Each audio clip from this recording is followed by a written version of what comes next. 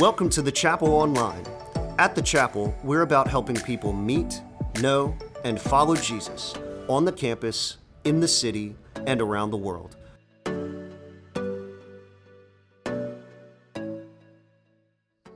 Again, good morning and welcome. We're so glad that you're here. We're starting in Genesis 1, verse 1. There's so much in Genesis, it's hard to decide what to include and what not to include as you walk through it. Today, we're going to go through all of creation and we're going to see what God said. You know, as Eric was talking so beautifully about groups, one of the great experiences you'll have if you're a part of a group is you'll hear people say, hopefully, if you're in a good group, right? You'll hear people say, hey, it's good to see you. And you'll have the experience of being with people and have them encourage you and affirm you. And if you're a parent or a grandparent, you know, without question, the power of words in forming a young person's heart, whether or not you're going to lift them up or you're going to crush them. If you're a spouse, you know the powerful words that come with encouragement. If you're on a business team, own a business, work in an office, and you're trying to set the culture, it's a buzzword out there today, trying to set the mood, you know how important words are. Here on our staff, we say words create worlds, and by that we don't just mean Genesis. We mean the environment in which we live and the phrases that you'll hear us use over and over again because it helps you begin to think. It begins to form the mood, the vibe, the atmosphere. Now, words are critically important. What parent doesn't know the power of this phrase? I'm so proud of you. A few years back, I suffered a great loss. The best man at my wedding died, and he was way too young. And it's been a beautiful experience as we've gotten to know his grandchildren that he didn't know. And for whatever reason, and I'm praising God for it, our home has become a place where we celebrate their birthdays. And so we had a birthday party for a 4-year-old this weekend. It was just fabulous. And I was talking with the grandkids, of course, but also his children. And I had a conversation with one of his daughters, and she was telling me about a very difficult situation she was going through. And she and I had texted about it. And anyway, she said to me, she calls me Uncle Kevin. And she said, Uncle Kevin, I had this conversation and it wasn't easy. And I said, I am so proud of you. And she swole up and she goes, I hoped you'd say that. We all need somebody to tell us that. Wives in the room, if you don't know this, maybe I'm just speaking for this man, this husband, me. But man, the powerful words a wife can breathe in over a wilting husband are these words. I'm so proud of you. You want to watch your man, me? You're proud of me? That's awesome. You know, just kind of, oh, okay. My wife Mary will just gently lay those out there. And after almost 40 years of marriage, she knows when I need them, and they make all the difference in the world. Words are powerful. Maybe that's why God chose to speak audibly to Jesus Christ when he was baptized. And this is what he said. It's on the screen behind me. This is my son, whom I love, and with whom I'm well pleased. We're going to look at the creative words of God, where he calls things that aren't into existence. And I'm just wanting to tie them to the daily need we have for the power of words of encouragement in our life. We're going to look at about 10 phrases in the first chapter of Genesis. We're going to go through the whole week. It's a big bite. And we're going to look at about 10 things that God says. And this is the way it's often laid out. And God said, and it was so, and it was good. And God said, and it was so, and it was good. As we sing about God's word, man, I want you to know what God says is good. It can be so, it is so, and it can be so in your life, and it can be transformative. So I'm going to invite you to hear God's word, consider how it could form your life differently, because that's what God's word does, creates form and fills it with meaning and purpose. And he can do the same thing in your life. So I'm going to invite you to hear God's word, consider it how it might form your life, and be able to experience and view the goodness of God as that happens, and that he might take the empty places of your life and fill them with wonderful things. And ultimately that would lead you to a place of confidence, which would lead you to a place of rest. Because that's where we end on day 7, is rest. We all have people that we interface with, that we ask favors of, and there's those people that you ask favors of that don't give you rest. You're just not sure how they're going to do what you ask them. Will it be on time? Will it be as good as I could do it? Will it start on time? Will it finish on time? And then there's those other people. And when you ask them to do something, you can walk away from it.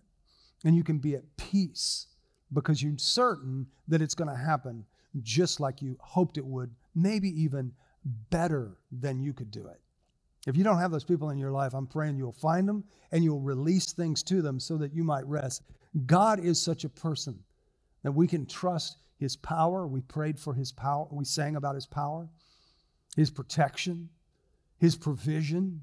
Man, if we can find those things and rest in them, it'll be totally different. Now, when you come to a book, any book in the Bible, you should ask yourself, what's the genre? Is this poetry? Is this prophecy? Is this narrative? Is it story? Because you're going to interact with it differently, right? If you don't know it's poetry and you're trying to make sense of it, you're like, where's the storyline? Why does everything have to end with the same sound? Because it's poetry. Hebrew poetry is very different than the way we do it. They rhyme in ideas. And so when it comes to Genesis, it's really particular. It's really unique of all the books of the Bible. My Hebrew professor, who I thoroughly enjoyed, he did not enjoy me as much as I enjoyed him. He was a stick in the mud, and I kept trying to pry it out, but that's a different matter. He says this: the classification of the genre of Genesis is not a simple matter. The work is part of the Pentateuch, which are the first 5 books of the Bible, the books of Moses. The books of Moses would be what the people of Israel would take as they go into the Promised Land. And so that's what he's talking about here. It's part of the Pentateuch, the law in general, but it's not legal. It's not exactly legal in literature. It's a work of narrative style, but it's not simply reporting past events, nor is it a complete history of ancestors. What it reports happened, but how it explains it is a theological interpretation.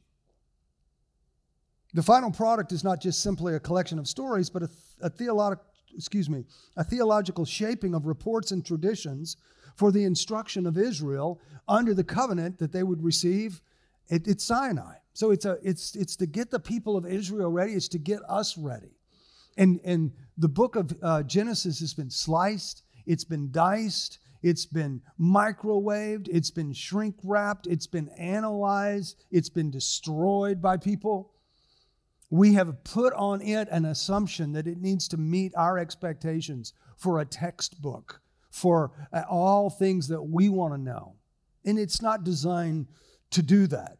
It is designed to give us a theological understanding of who God is, as we will see. So the first two verses help us understand when God speaks, things happen. God speaks order out of chaos. Order out of chaos. I don't know the last time you tried to create order out of chaos. I was talking to a young dad, and he said, my oldest daughter's 14. I said, how's her room? And he said, why would you ask that? And I said, because teenage girls' rooms are a fascinating study in chaos. And he said, it is. It is. You open the door and go, I was just here 5 minutes ago. How could this have happened in this short of amount of time? I said, yeah, bringing order out of chaos is a challenge. Maybe you paint. Maybe you've had a blank canvas before you, and you've got the challenge of filling it and the challenge of creating something beautiful out of nothing. Maybe a writer, and you've got a blank computer screen or a blank piece of paper, and you're like, okay, I've got to get my thoughts together, and I've got to go. That's a huge challenge to bring beauty, form, order out of chaos. But God doesn't just have a blank canvas. He's got to create the canvas. He's got to create the computer screen or the piece of paper. He's got to create it all and then fill it beautifully. And so we're going to start Genesis 1, chapter 1, verse 1. But let me pray for us as we begin. Father God, we pause and we give you thanks for your word. Lord, I pray that you would open it to our hearts. There's so much here. I pray that you would speak to us, that it would grow in confidence, that we might find ourselves resting in you, in your power, in your protection, and your provision. And that it might shape our thoughts and minds about who you are and how gracious and loving you are. We pray in Jesus' name. Amen. Verse 1, chapter 1. In the beginning, God created the heavens and the earth. Now the earth was formless and empty, and darkness was over the surface of the deep, and and the Spirit of God was hovering over the waters. So last week I introduced these little journals. I brought some more. They were in hot demand, so I'm a little late in getting them to you because now we're in it. But these are little, this is the book of Genesis. One page is Genesis, the next page is a journal. So take your notes today, stuff them in here, and there's a couple up here, and just take them as you need them. But you read these first two verses and you're like, something seems wrong here. It's dark, it's formless, it's empty. But here's the thing you need to pick up right away. In the beginning, God, He's already present. He's already there. He's completely different from creation, separate from creation. He is not a part of creation. He's not something humanity created. He is creating, and He's doing it with His Word. And then in verse 2, introduces us to the second phrase. And it gives us understanding of the situation and the need for creation. Right? It just sets it up right there. And there's no specific declaration that the earth comes into being. It's just there. Created the heavens and the earth. Now the earth was. But we don't have the declarative statement that we'll have throughout. And here it is. It's formless. It's empty. It's formless and void. It's formless and there's darkness over it. Here's what I need you to realize. This is part of what I was trying to get at in the introduction. The Bible begins with creation not to tell us about the creation, but to introduce us to God as the creator. So that's what it's doing.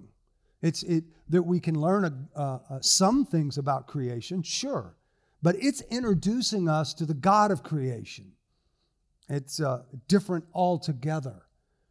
Consider your profile on social media, what you include and what you don't include.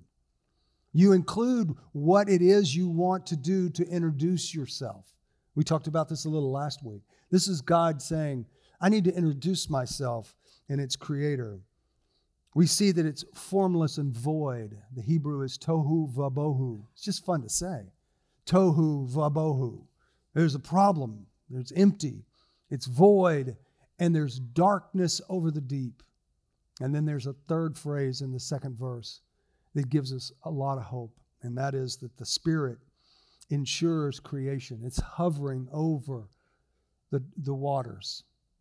The word hovering is used elsewhere in the Old Testament of an eagle hovering over its nest, a mother eagle hovering over its nest. What's it doing? It's protecting. It's bringing forth life of the little eagles that'll fly from the nest. That's what's going on. And so right away we see, God saying, I'm created heaven and earth. It's in a bad way. It needs something because it's formless and empty. And there's darkness that needs light, and the Spirit's there ensuring it. So I want to talk about this idea of formless and empty for a minute, because it appears, if you watch the culture around us, that many people on the planet struggle with the fears of moving back to that state of being formless and empty.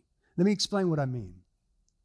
To be formless and empty personally is a horrible feeling. But sometimes when you listen to the media around the world, it seems like we're just right on the edge of catastrophe. There's deforestation, there's economic crisis, there's changing in the weather patterns, and in any minute we're going to falter and we're going to be in a chaotic world. And I used to watch the Weather Channel to kind of get the weather. Now you watch the Weather Channel and you get this apocalyptic message. You know, it's like there's rain coming, it's going to flood, and having been through a few hurricanes, I'm not joking about it, right? But it's every day.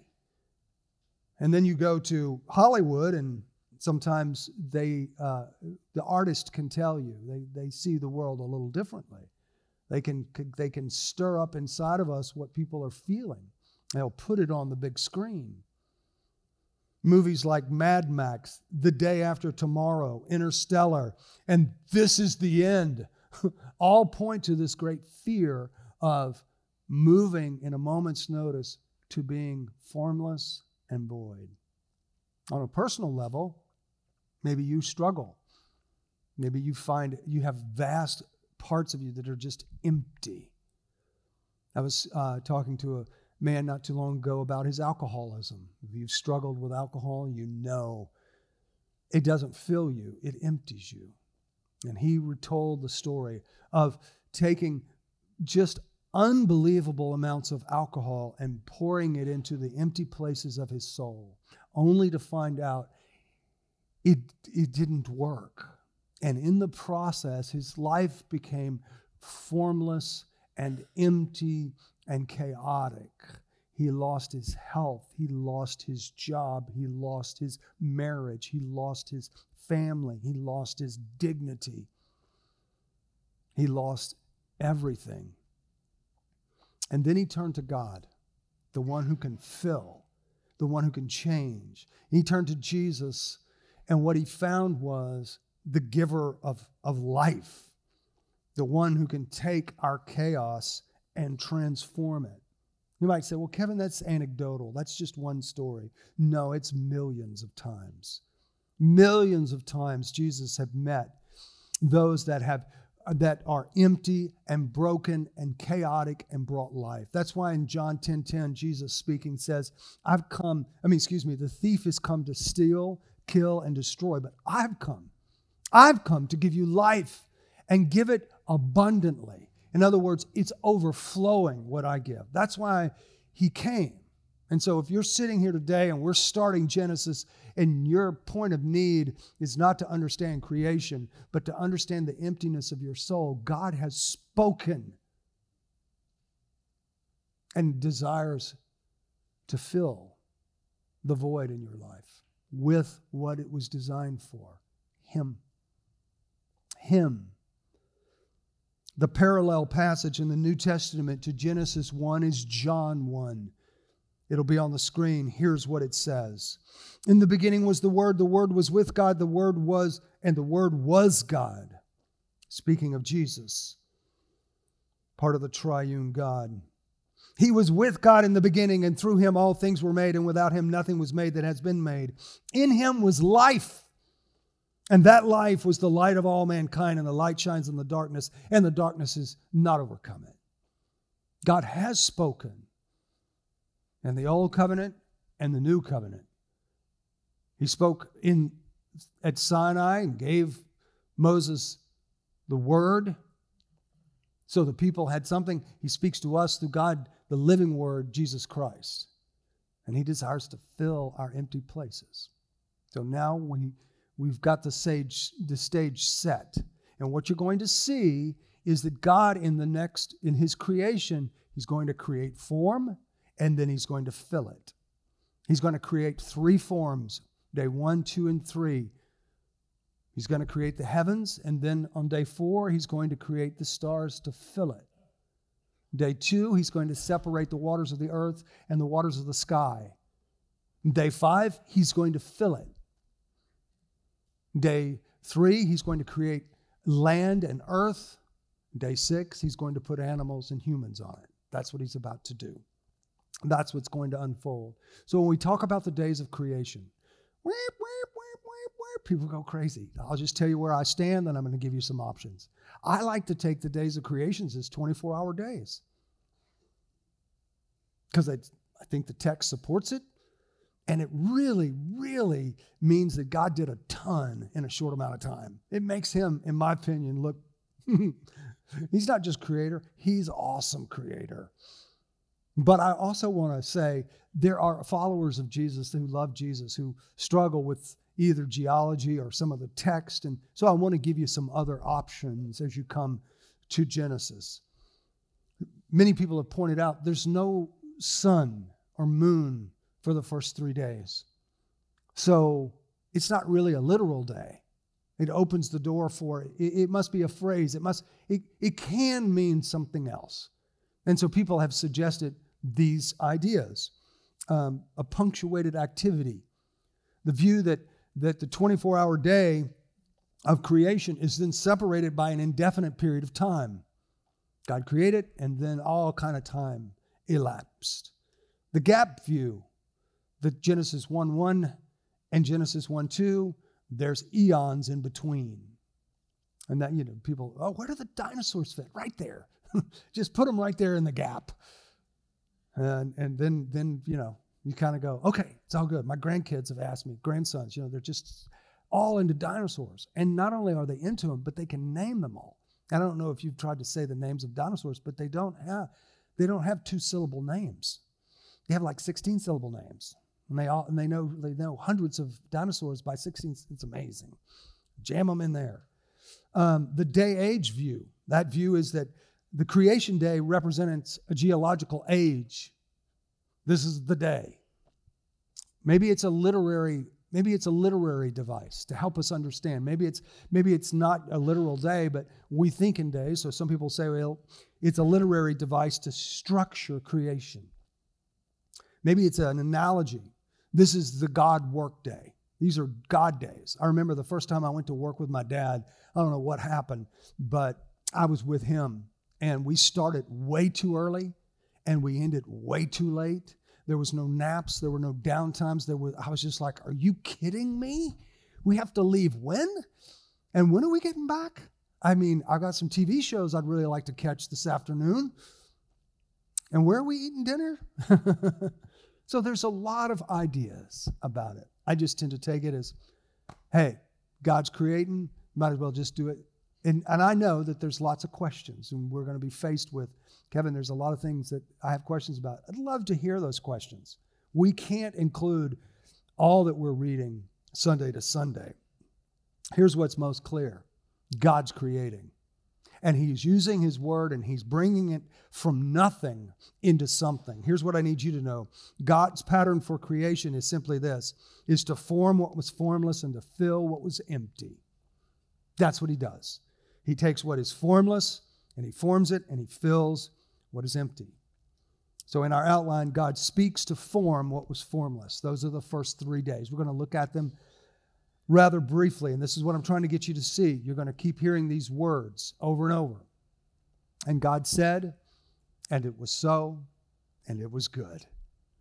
God said, and it was so, and it was good. Here we go. Verse 3, and God said, let there be light, and there was light. And God saw that the light was good, and he separated the light from the darkness, and he called the light day, and the darkness he called night. And there was evening, and there was morning, the first day. Light and darkness throughout the Bible represents good and evil. And he's introducing good. He even says, and he saw that it was good. And he's separating good from evil. He's creating so much there. And the light that he creates, it's not the sun. There's no sun yet. There's just light. And he is the source of that. And it dispels that darkness that's hovering. And when he says he saw something and declared something about it, what's that mean? It means that God's making a statement about this. This is good, morally good. This is spiritually good. This is actually good, absolutely good. And then on day 2, he's going to form the sky by separating the waters. Here's what it says in verse 6 through 8. And God said, let there be a vault between the waters to separate the water from water. Water on earth, water in the sky. So God made a vault and separated the water under the vault from the water above it. And it was so. And God called the vault sky. And there was evening, and there was morning, and there was a second day. A vault, other translations have an expanse, but he's creating the form. He created the heavens. He's creating the sky now. And then day 3, he's going to create land. And he's going to fill it with plants. And God said, let the water under the sky be gathered to one place and let dry ground appear. And it was so. And God called the dry ground land, and he gathered the water, and he called seas. And he saw that it was good. And then God said, let the land produce vegetation, seed-bearing plants and trees on the water that bear fruit with seed in it, according to their kinds. And it was so, and the land produced vegetation and plants bearing seed according to their kinds, and trees bearing fruit with seed in it according to their kinds. And God saw that it was good. And there was evening, and there was morning, the third day. Now we can get a little distracted as we read this, because we're not in this story. God is. And often that's how we come to it, is it not? Where's my picture? Where am I in this? But what we're seeing here is this loving, powerful God create something from nothing. And it's really hard to emphasize how radically different the creation account of Genesis is with the other Near Eastern religions of the time. And one of the ways to highlight it is just the fact that the ground was fertile. So many of us don't live near the ground. We get our meat prepackaged. We get our vegetables pre-cut and cleaned. And so we're distant. I was talking to a fellow yesterday about his cattle and how dry everything is. And so I asked him, the question a lot of people are asking is, where are you getting hay? Because the grass is too dry, and then you're going to have to supplement it with hay. And he said, you know what? I ran into somebody that had a number of crops of soybean fail, and they're actually baling that for hay. And I said, does it have any nutritional value? He said, no, not really. But it gives the cows something to eat. He's closer to the issue. In the Near East, in Canaan, where the Israelites were going to go into the Promised Land, they worshiped a god named Baal, B-A-A-L. And there was another god, a part of that, called Mot, M-O-T. And the way the religion worked is that Baal would suffer and be at the hands of the god of death, Mot, and people would have to go and sacrifice and go through pagan rituals and fertility prostitution to make sure that their fields produced. And God says, you know what? I'm giving it to you. It's over and above. It is self-perpetuating. It's a gift from me. It's going to be full. It's going to be plenty. And if you study global hunger, you know there's enough food on planet Earth to feed the earth. The issues are otherwise, getting it there. And God says, you don't need to go through some pagan ritual. I'm going to provide it. What a stark contrast. I'm the source of light, not the sun to be worshiped. I'm the source of abundance. And you don't have to go through anything to make sure that it happens. So there are the forms. Now let's fill them. God speaks to fill what was empty. And on each of these, we're going to see something introduced that's new and different. And God said in verse 14, let there be lights in the vault of the sky to separate the day from the night, and let them serve as signs to mark sacred times, the days and the years, and let them be lights in the vault of the sky to give light on the earth. And it was so. God made 2 great lights. The greater light was to govern the day, and the lesser light was to govern the night. And he made the stars. And God set them in the vault of the sky to give light on the earth, to govern the day and the night, and to separate light from darkness. And God saw that it was good. And there was evening, and there was morning, a 4th day. First thing I want you to see is this, in that verse 14, it says These things are to mark out sacred times. The stars and the moon, they're not to be worshiped. I've created them. It's not zodiac, it's not astrology. They're not to be worshiped. I'm going to use them to give you a sacred calendar. What was that calendar? 7 days in the week. The festivals that God would bring. He's saying, you don't worship creation, you worship me. And these sacred times, that's the Hebrew calendar is basically what it's referring to. And then we're introduced in verse 16 to this great idea. The greater light is to govern the day. There's a responsibility. There's a purpose. He's not just throwing it out there like a painter might do with a wet brush and seeing where it hits. These things have purpose. Everything God does has purpose. It's not random. And he's piecing it together. God says, hey, these things are going to govern. We're going to see that word come up again in creation. So we get the lights in the heavens filling that form. Then the next form, he creates life in the sea and the sky, filling that form. Verse 20. And God said, let the water teem with living creatures. Again, this over in abundance. Let the birds fly above the earth across the vaults of the sky. So God created great creatures of the sea and every living thing with which the water teems and that moves about in it, according to their kinds, and every winged bird according to its kinds. And God saw that it was good. God blessed them and said, be fruitful and increase in number and fill the water in the seas. Let the birds increase on the earth. And there was evening, and there was morning, and there was the fifth day. So we fill the heavens, and there's purpose. And now we fill the sky and the sea, and we're introduced to a new word. First time it occurs in the Bible, to bless. He blessed them. He blessed them and said, I'm going to bless you so that you reproduce and that you fill over and above. It's extravagant. It's teeming with wildlife. And to bless is to enable these creatures to reproduce.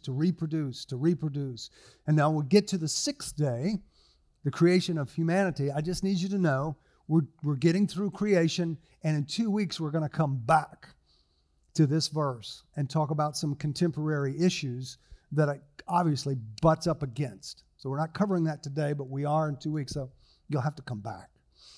Yeah. God creates land and human life. Verse 24. And God said, let the land produce living creatures according to their kinds, the livestock, the creatures that move along the ground, the wild animals, each according to its kind. And it was so. And God made the wild animals according to their kinds, and the livestock according to their kinds, and all the creatures that move along the ground according to their kinds. And God saw that it was good. God said it, it was so, and it was good. It's all good. All good. And then the pinnacle of creation is humanity.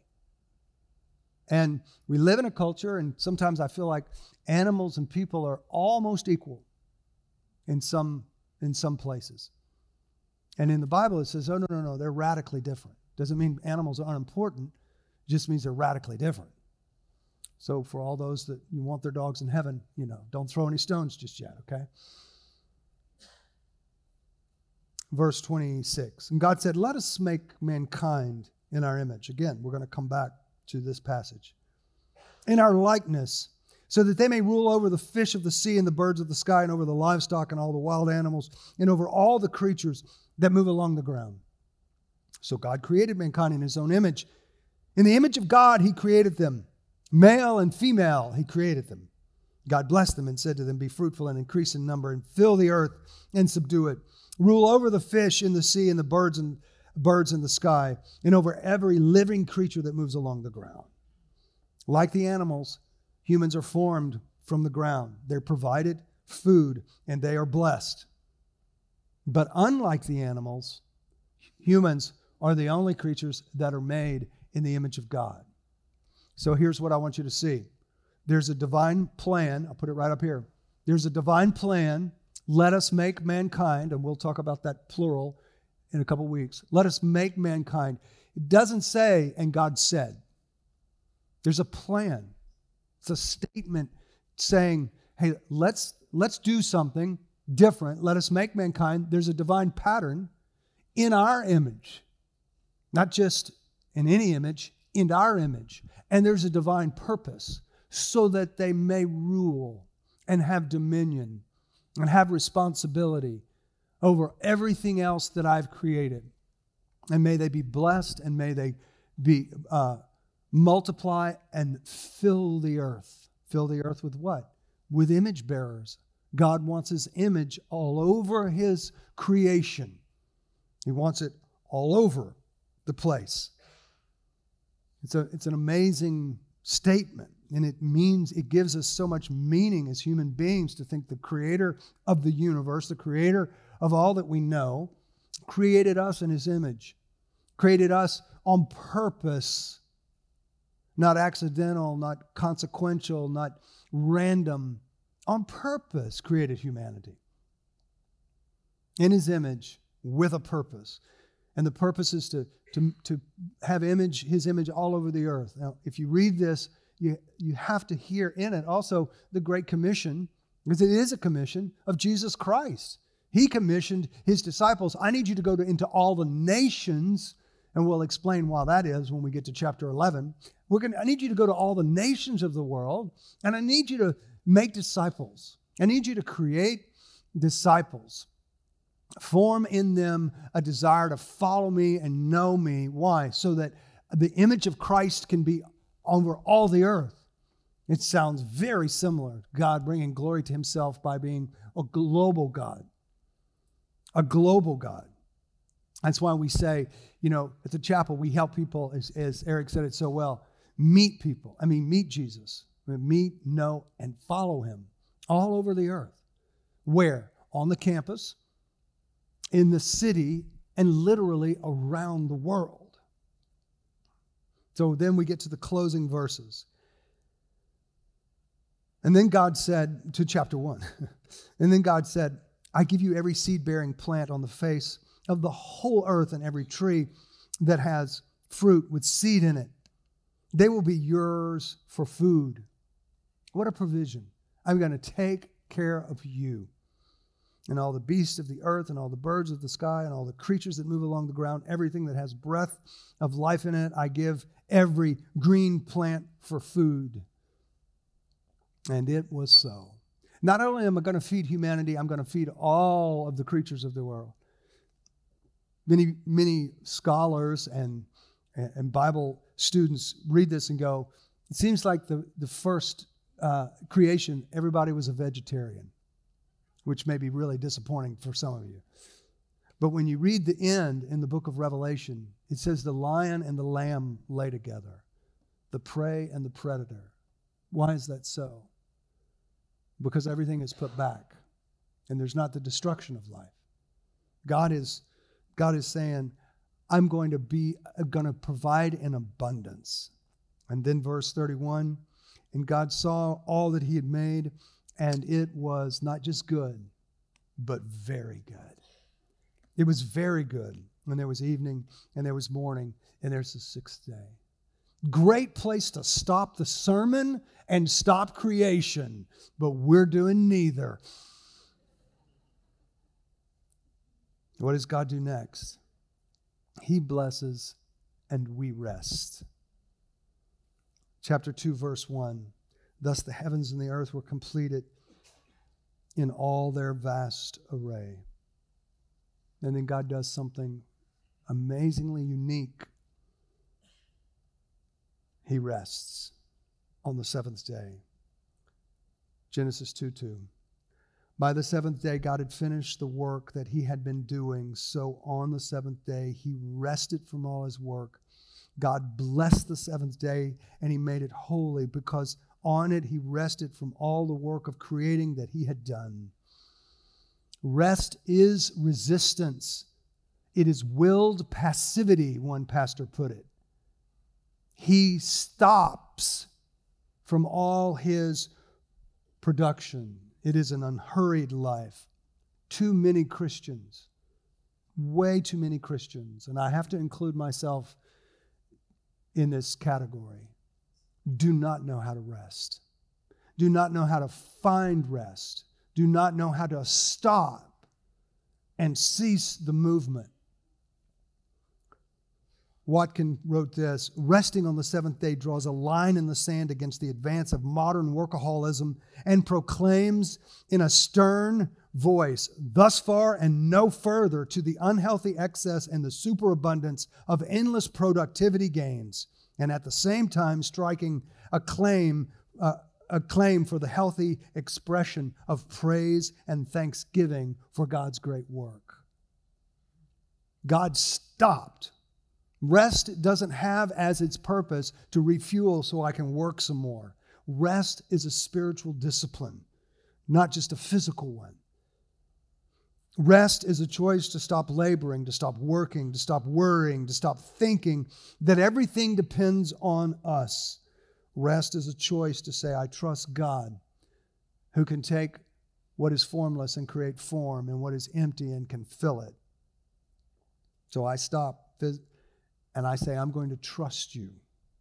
I'm going to trust you. The seventh day is the first time that God imparts holiness into anything. To make something holy is to set it apart for special God use. To sanctify, it's the same word, it's holy, it's a different English word. I'm going to set it apart. And he says, this day is to rest. This day is to cease. Sabbath rest is a gift to be received, not a duty to be performed. It's a gift to be received. And in the new covenant, it takes on a different form altogether. And that is to rest in Jesus Christ. To rest in Jesus Christ. Here's what it says in Hebrews chapter 4, verse 9. There remains a Sabbath rest for the people of God. For anyone who enters God's rest also rests from their works, just as God did from theirs. Where do you need to stop and rest in God? Not just stop. I have been deeply challenged by my inability to do this. I have to ask the Lord, I need you to help me do this.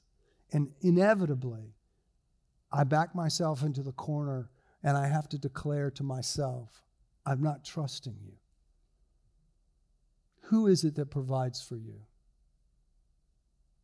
Who is it that creates what you need? Is it you and all your work and all your ingenuity and all your strength and all your good looks and charm and education? Or is it God who's put you in this time and space and given you all those things? He's the great provider. So I stop and I say, I'm going to cease the activity and I'm going to trust that you will provide. Well, what about protection? Who's going to protect me from the calamities of this world and the pending chaos and formlessness that seems to be around? God's going to protect me because He's the one who can change those things. Who's going to bring significance to my life? Too much of our life is defined by what we do, what we have. Well, what if we don't have, and what if we can't do? My dad's 91 and he's a doer. And being unable to do is very hard for him. And I'm watching him age and I'm wondering, Kevin, have you not created the same for yourself? If you don't learn to rest in Christ, trust Him for your provision, trust Him for your protection, trust Him for your significance, trust Him to defend His name and His cause, trust Him for your growth and maturity, trust Him for salvation is where it ultimately lands. Creation, right? It's just right there. And I think, of course, today there's very few places. When I was young, a lot of things stopped on Sunday. Things just stopped. The blue laws. And you couldn't get groceries. You couldn't get this. You had to plan ahead. You had to think about it. And it was a part of the rhythm of the culture. Maybe we were healthier then. I don't know. But we were, at least it was built in. It's not now. And now we have 24/7 information, connection, and we are just emotionally and spiritually and physically exhausted. I was asking a doctor who told me something I didn't know, that now they have somebody dedicated, a doctor dedicated just to work in the hospital. So if somebody comes in, they're called hospitalists. You come in, there's a doctor there. I said, I've never understood why I would want to call you after 23 hours of work and see if you're on your best game. Why is that? Why do we push ourselves like that? I don't know. Jesus says this, "Come to me, all you who are weary and burdened, and I will give you rest. Take my yoke upon you and learn from me." There's work to do, sure. That's what a yoke is about. But we need to learn how to do it. "For I am gentle and humble in heart, and you will find rest for your souls." So creation is full of unbelievable activity. Things that weren't are. He said it was so, and it is good. Things that were chaotic and formless now have form and are filled with beauty, and he's able to rest. Can I trust a God who has that much power to handle my little problem? Can I trust a God who has that much purpose to organize my little life? Can I trust a God who has that much love and generosity to meet my little need? Can I have enough trust to stop and enjoy him? Let's end on that note. Thanks for your patience. I didn't look at the clock on purpose, but I should have. Father God, thank you so very much for Genesis. And all joking aside, Lord, I confess before my church family my inability to take the break, to rest in your arms, to trust you. May we be a people who walk lightly, not overly consumed with our importance, not overly fearful of the unknown, not overly ambitious with our productivity, but we can rest with you. I pray that you would fill our voids with your great grace and love, and that you would allow us to rest in your goodness. In Jesus' name, amen.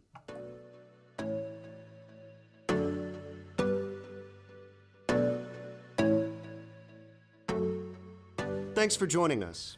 To find out more about the chapel, visit thechapelbr.com.